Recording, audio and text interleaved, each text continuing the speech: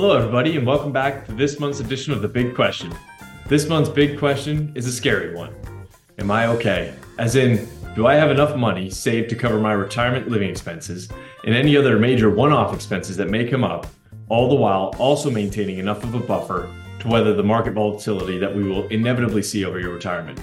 And my answer to this question is another question. Do you have a plan?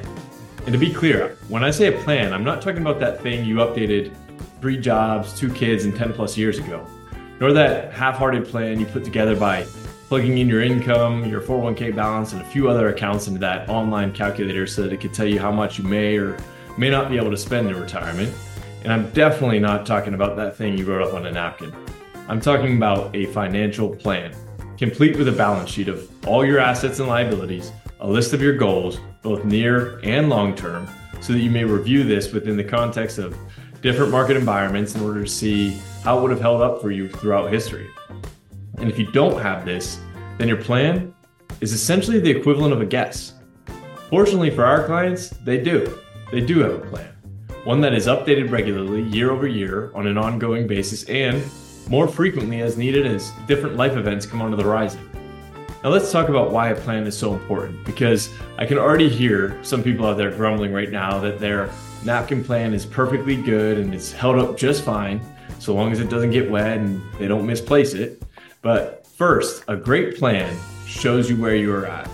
Again, getting back to the guess, if you don't have a plan, you simply don't know how you are doing or how you are measuring up against your goals on a day-to-day, month-to-month, or year-to-year basis. You are simply guessing. You may think you are doing well, but thinking or feeling like you are doing well is far different than knowing you are. Secondly, it allows you to lay out the steps needed to either continue on the current path you have set out on, or, equally as important, course correct quickly before short-term temporary missteps compound into long-term permanent mistakes. And lastly, it allows you to plan ahead, to look out 5, 10, 20 years from now and plan for those larger upcoming expenses that are likely to occur, as well as build in a buffer for those times when life throws us a curveball. Believe me, it is far easier to work towards a successful outcome when we know what we need to plan for in the coming years than to get a phone call on a Tuesday saying that someone needs money by Wednesday. Our options become far more limited in a hurry. And if you don't have a plan, or your plan is more than a few years outdated, now isn't the time to wait. The beginning of the year is a great time to get your financial house in order, and you would likely benefit greatly from even just an exploratory conversation with a certified financial planner. So why not reach out to one today?